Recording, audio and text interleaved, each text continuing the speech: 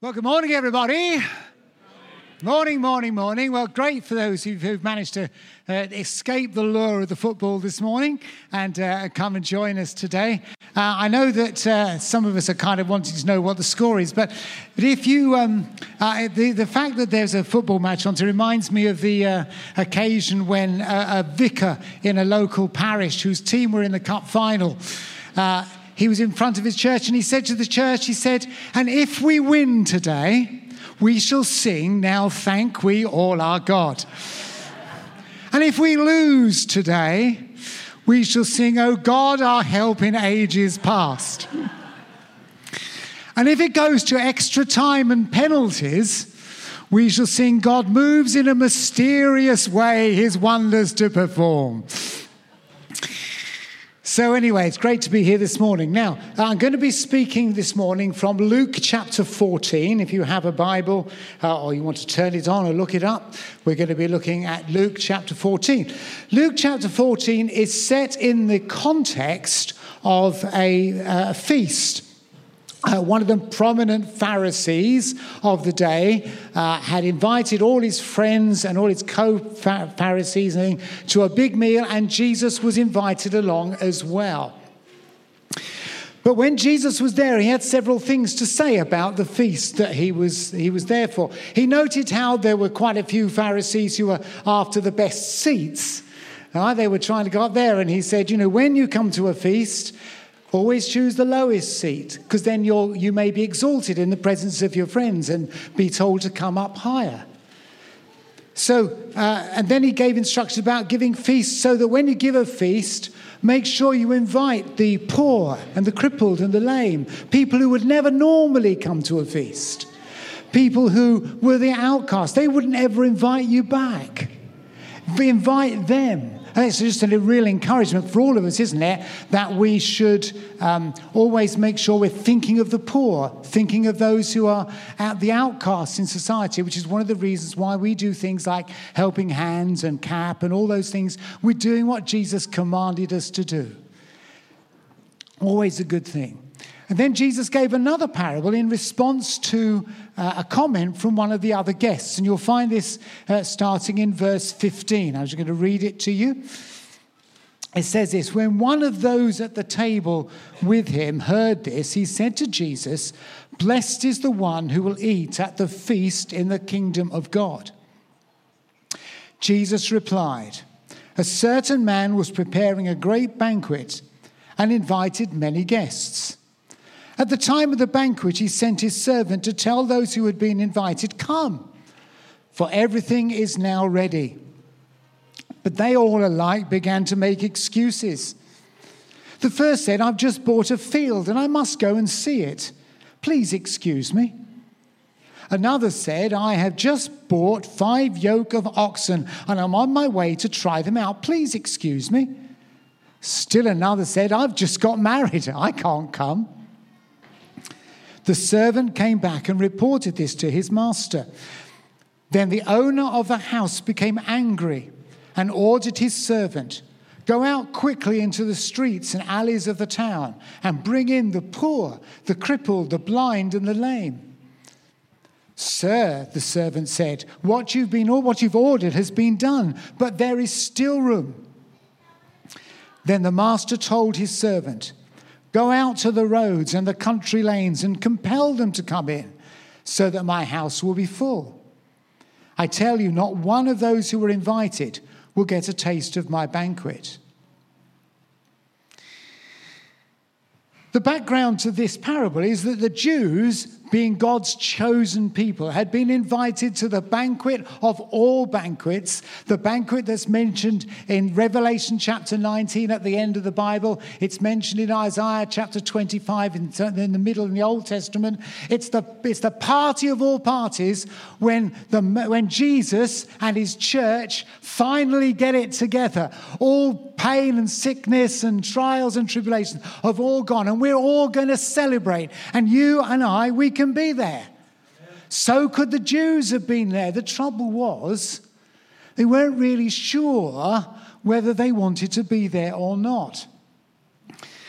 Because the trouble was that some of the people that might have been there might be the sort of people that Jews didn't want to associate with, because they didn't really want to associate with the poor, the crippled, the blind, and especially not the Gentiles. But there's going to be this fantastic party. And, there are some Christians, who rather fancy a rather austere Jesus. A Jesus that wouldn't like to party. But of course, the fact is that Jesus was always at party. He was at one here. This first miracle was done in Cana of Galilee at a party. Because there are some Christians who think that Jesus ought to turn wine into water. But Jesus in turning water into wine. So when you feast, never feel ashamed of the fact you're feasting. It's good to feast. Don't feel guilty, but enjoy it with all your heart. Mind the calories if you need to, but enjoy it. But also, Jesus not only knew how to feast, but he knew how to fast. And both were part of his life. And they should both be part of our lives as well. And so don't not fast because you think you might feel a bit ashamed. Other people might think you're a bit weird or a bit strange.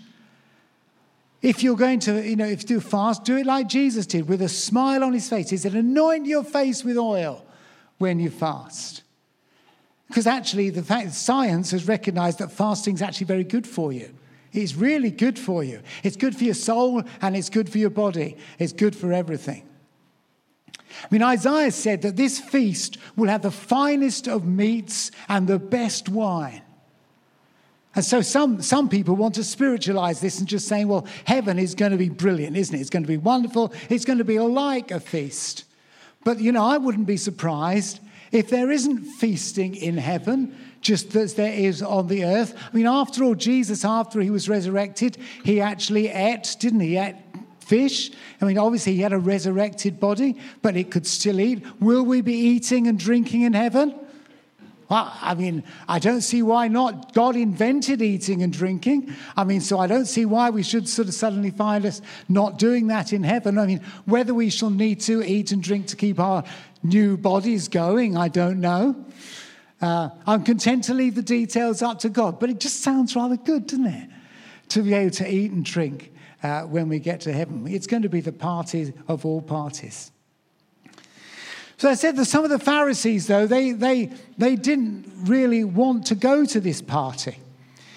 They thought that they wouldn't possibly like the guest list that they were going. They might meet some unclean Gentiles when they got there. I don't know if you've ever been invited to a party or some kind of gathering and you didn't really want to go. So you made up an excuse as to why you weren't going to go there. And of course, the thing is that normally when we make up an excuse, the other party can really see through the excuse, can't they? If it's just an excuse, they'll know it's an excuse. In this case, there's one guy that says, I bought a field and I must go and look at it.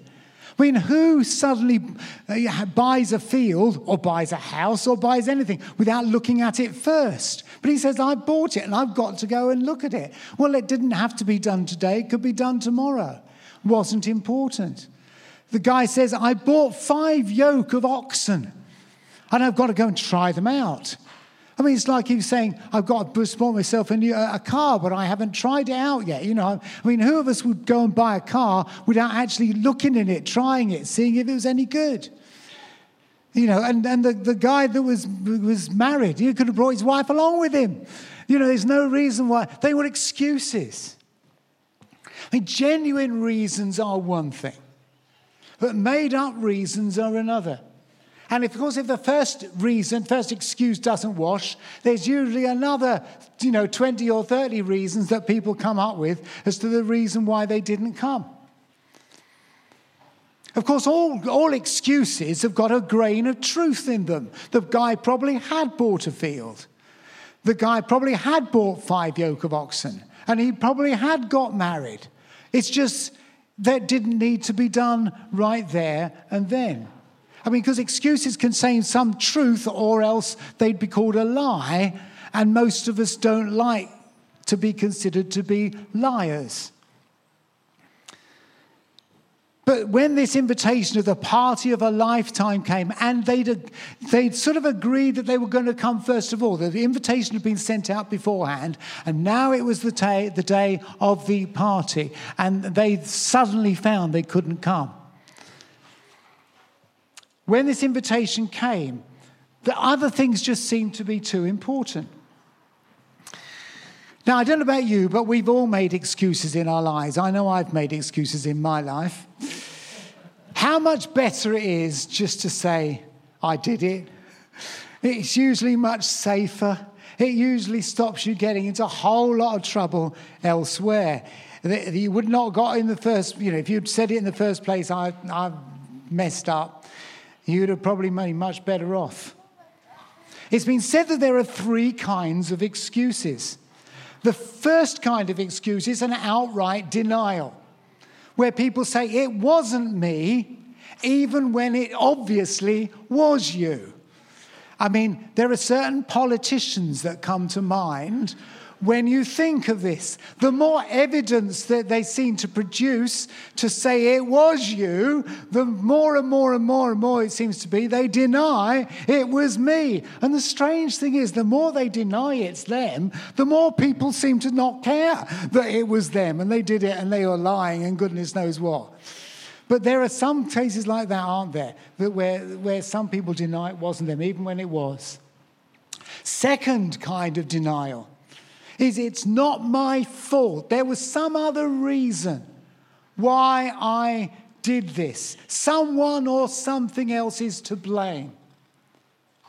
It's the kind of thing when I was a school teacher, the dog ate my homework. It's that sort of thing, an excuse. I was really tired when you said that. And that sort of thing. You didn't make it clear that's what you wanted. All sorts of excuses. I'm sure some of you have heard these excuses that were put on claim forms for insurance companies after an accident. Here's the first one. I was driving along the motorway when the police pulled me over onto the hard shoulder. Unfortunately, I was in the middle lane and there was another car in the way. Second one, going to work at 7 o'clock this morning, I drove out of my drive straight into a bus. The bus was 5 minutes early. The accident happened because I had one eye on the lorry in front, one eye on the pedestrian, and the other on the car behind. I started to slow down, but the traffic was more stationary than I thought. The claimant had collided with a cow in this one. The questions and answers on the claim form were, question, what warning was given by you? Answer, horn. Question, what warning was given by the other party? Answer, moo. An invisible car came out of nowhere, struck my car and vanished. Coming home, I drove into the wrong house and collided with a tree I don't have.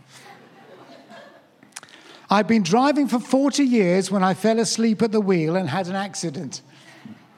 And last one, I pulled away from the side of the road, glanced at my mother-in-law and headed over the embankment.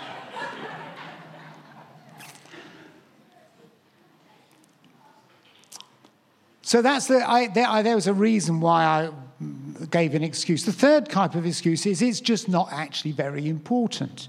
It doesn't matter. As long as it doesn't hurt anybody else, it doesn't matter.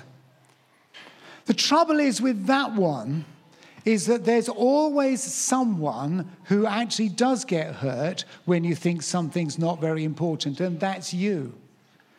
Because when you pretend that something is actually not really wrong, but, it can just be lived with, it actually leaves a little mark on your soul, which of itself may not be very important at that moment.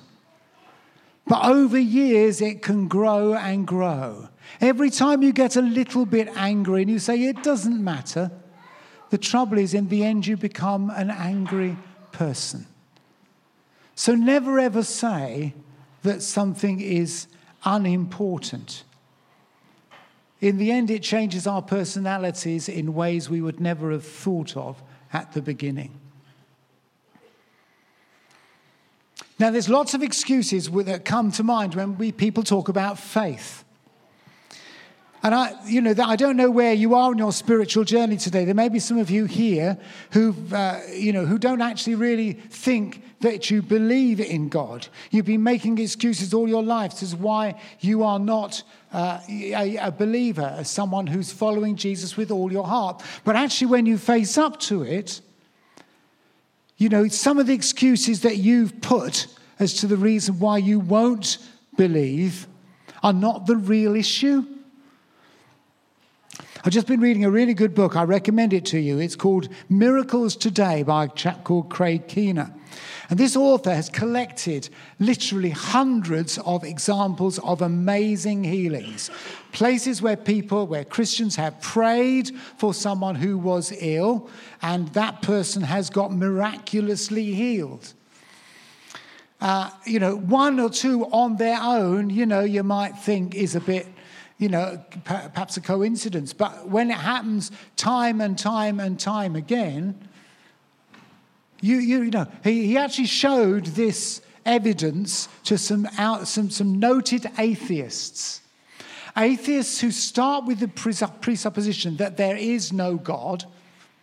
And so therefore, if there is no God, there can be no miracles. Logical. And so no matter what evidence he put up to them, they would always say there must be some reason, some explanation, somehow to explain what you're showing me, but it can't be that this is a miracle.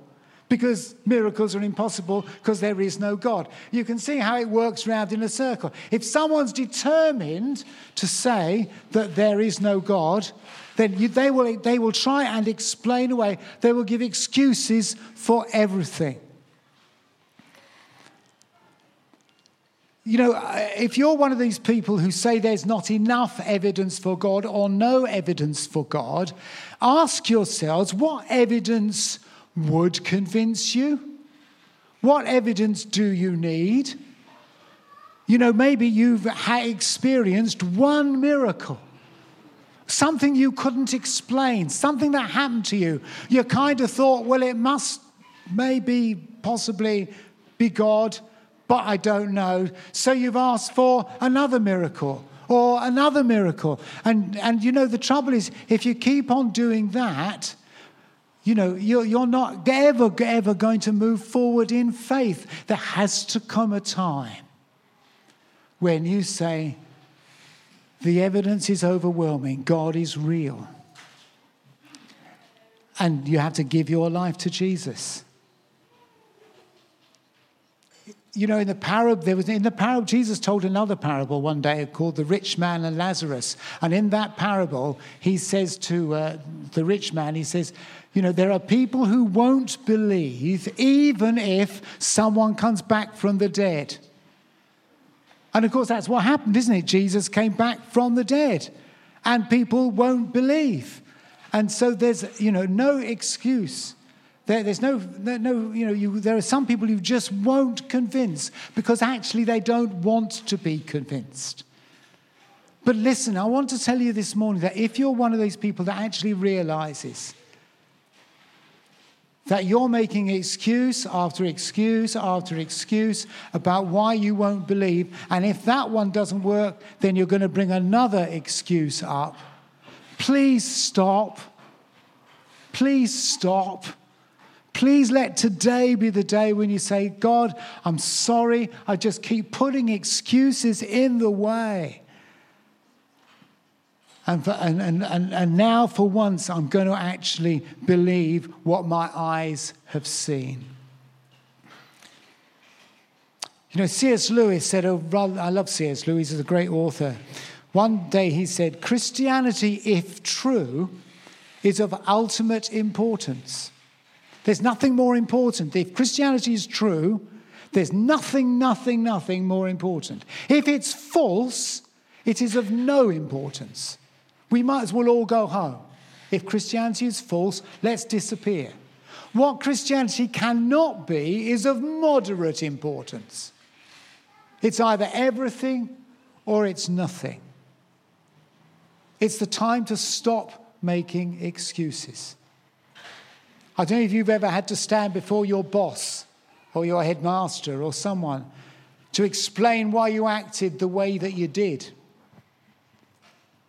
Because one day you're going to actually have to stand in front of God and explain why you said every single word that you said. And it will be really helpful, be the best thing you could ever do if on that day, as well as on this day, you actually admit and say, it was me. I was wrong. Because excuses in that day won't wash, because God knows everything. He knows your heart.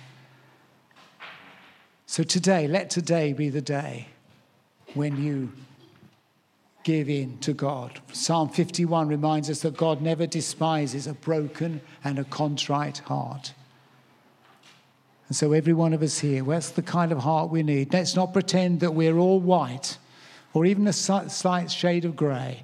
Let's acknowledge our wrongdoing for what it is and ask God for forgiveness, because that will always come. But for most of us here, our guess, we've crossed that faith barrier. Our excuses are of a different kind. Sometimes we say we don't have time to pray. Yet we have time to watch the television. Several hours a week, maybe. We don't have time to pray. We say sometimes we don't know our Bibles very well.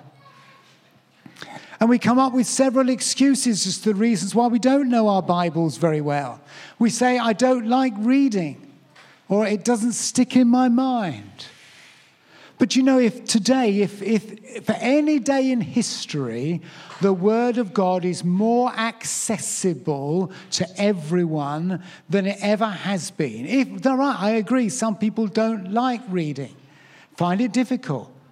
Well, then get an audio tape. You can get the Bible on audio. You can listen to it to get it into your mind. If you find that difficult, you'll find there are videos with the Bible on the videos. It's acted out in front of you. There's all sorts of ways that you can improve your Bible knowledge. We just don't need excuses. We only go to church occasionally, some of us. And we make up a whole host of reasons, lots of other things that are more important than going to church. I came across this a little while ago. 10 reasons why I don't wash. All right, think about this in terms of why you don't go to church. 10 reasons why I don't wash. Number 1, I was forced to wash as a child. People who wash are hypocrites. They think they're cleaner than others. There are so many different kinds of soap, I could never decide which one to use. I used to wash, but it got boring. I only wash at Christmas and Easter. None of my friends wash. I'll start washing when I'm older. I really don't have the time. The bathroom isn't warm enough. And people who make soap are only after your money. You can come up with all sorts of reasons why you don't come to church. But listen, if you believe in Jesus, if you believe he's your Saviour, if you believe he's the one who went to a cross and died for you, then you should surely want to be with other people who think the same way that you do. You don't find football fans who say they love football but never ever watch a football match or go. And in the same way, if you're someone who says, I believe in Jesus, he's my Saviour, then this is the place that you should be. Because the trouble is, we can always get to the stage where we think that Christianity is of moderate importance. That's where we sometimes live our lives. Now, don't get me wrong, we could all pray more. We could all read our Bible more. We could all go to more services and do all sorts of things. And that's not what I'm saying. Because I don't want any of us to live and do things out of a guilt complex. And there are people who at times, try and feed that. They try to say, you ought to do more, you ought to do more, you feel guilty. I'm not trying to say you should feel guilty about things. Do you know, there are often some really, really good reasons why we can't do more than we do. Failing health sometimes, caring for a relative. All sorts of reasons why we possibly don't do as much as we could. And I couldn't spend all day, every day doing spiritual activities. I don't think I've made a very good monk. Just this last week, we've been up in North Yorkshire, some lovely places there, some old priories where they used to spend, literally every day, every hour of every day doing something or other. And I don't think I'd have made a very good monk. Work, rest, and play are three good things that God instituted, and we need to do all of them. They were introduced before Mars bars came into introduction. Work, rest, and play are three good things. So in those things, it's great, but a part of it, a real good part of it, should be given to God. So don't ever do something because someone pressurizes you or makes you feel guilty in doing so. Your time and your money are yours to steward as you wish. And there have been lots of times when people have come to me and say, Phil, will you do this? And I've said no. For all sorts of good reasons, because we're not to be part of someone else's agenda, however good that agenda may be. But neither do we want to be those kind of people who've always got an excuse for why we won't do something. And if the excuse we give turns out to be too flimsy, we'll find another excuse and another excuse. On the big scale, you may find out that you've one day missed out on the party in heaven because you gave too many excuses. You're invited to that party one day at the end of time. You're invited.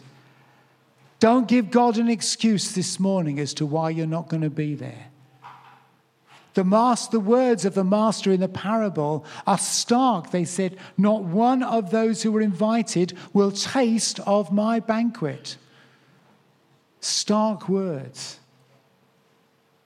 And on the small scale, your excuses may be depriving you and others around you of the blessings of giving and serving.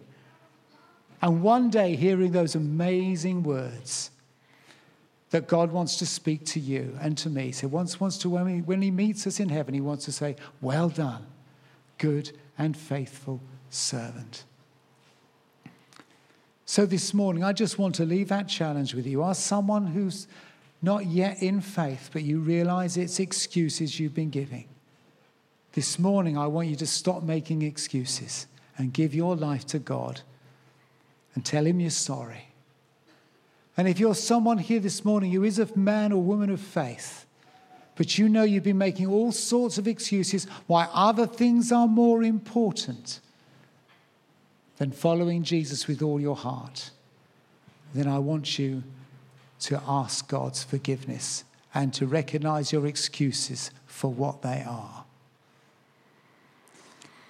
So if the band would like to come up, I'm just going to lead you with a short little meditation. And then we're going to sing our last song.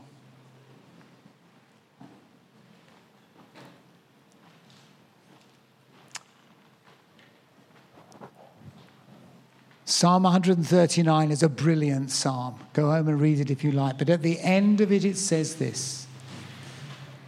So just with every eye closed, every heart open. This is what it says. It says, search me, God, and know my heart. Test me and know my anxious thoughts. See if there is any offensive way in me, and lead me in the way everlasting. Let's read that again. Search me, God, and know my heart. Let's ask God this morning to search us, to know my heart, to expose my heart, to recognize what's going on inside it. Test me and know my anxious thoughts. See if there is any offensive way in me. Lord, see if there's any offensive way in me, any way in which I'm avoiding you, any way, Lord, in which I'm just using an excuse to cover up for something I don't want to recognize. See if there is any offensive way in me and lead me in the way everlasting. Lord, search our hearts today. May they be clean, pure, holy hearts, where you live and reign as King and Lord. Lord, purify our hearts today. Cleanse us, Lord, from everything that displeases you. And lead us in the way everlasting. Amen.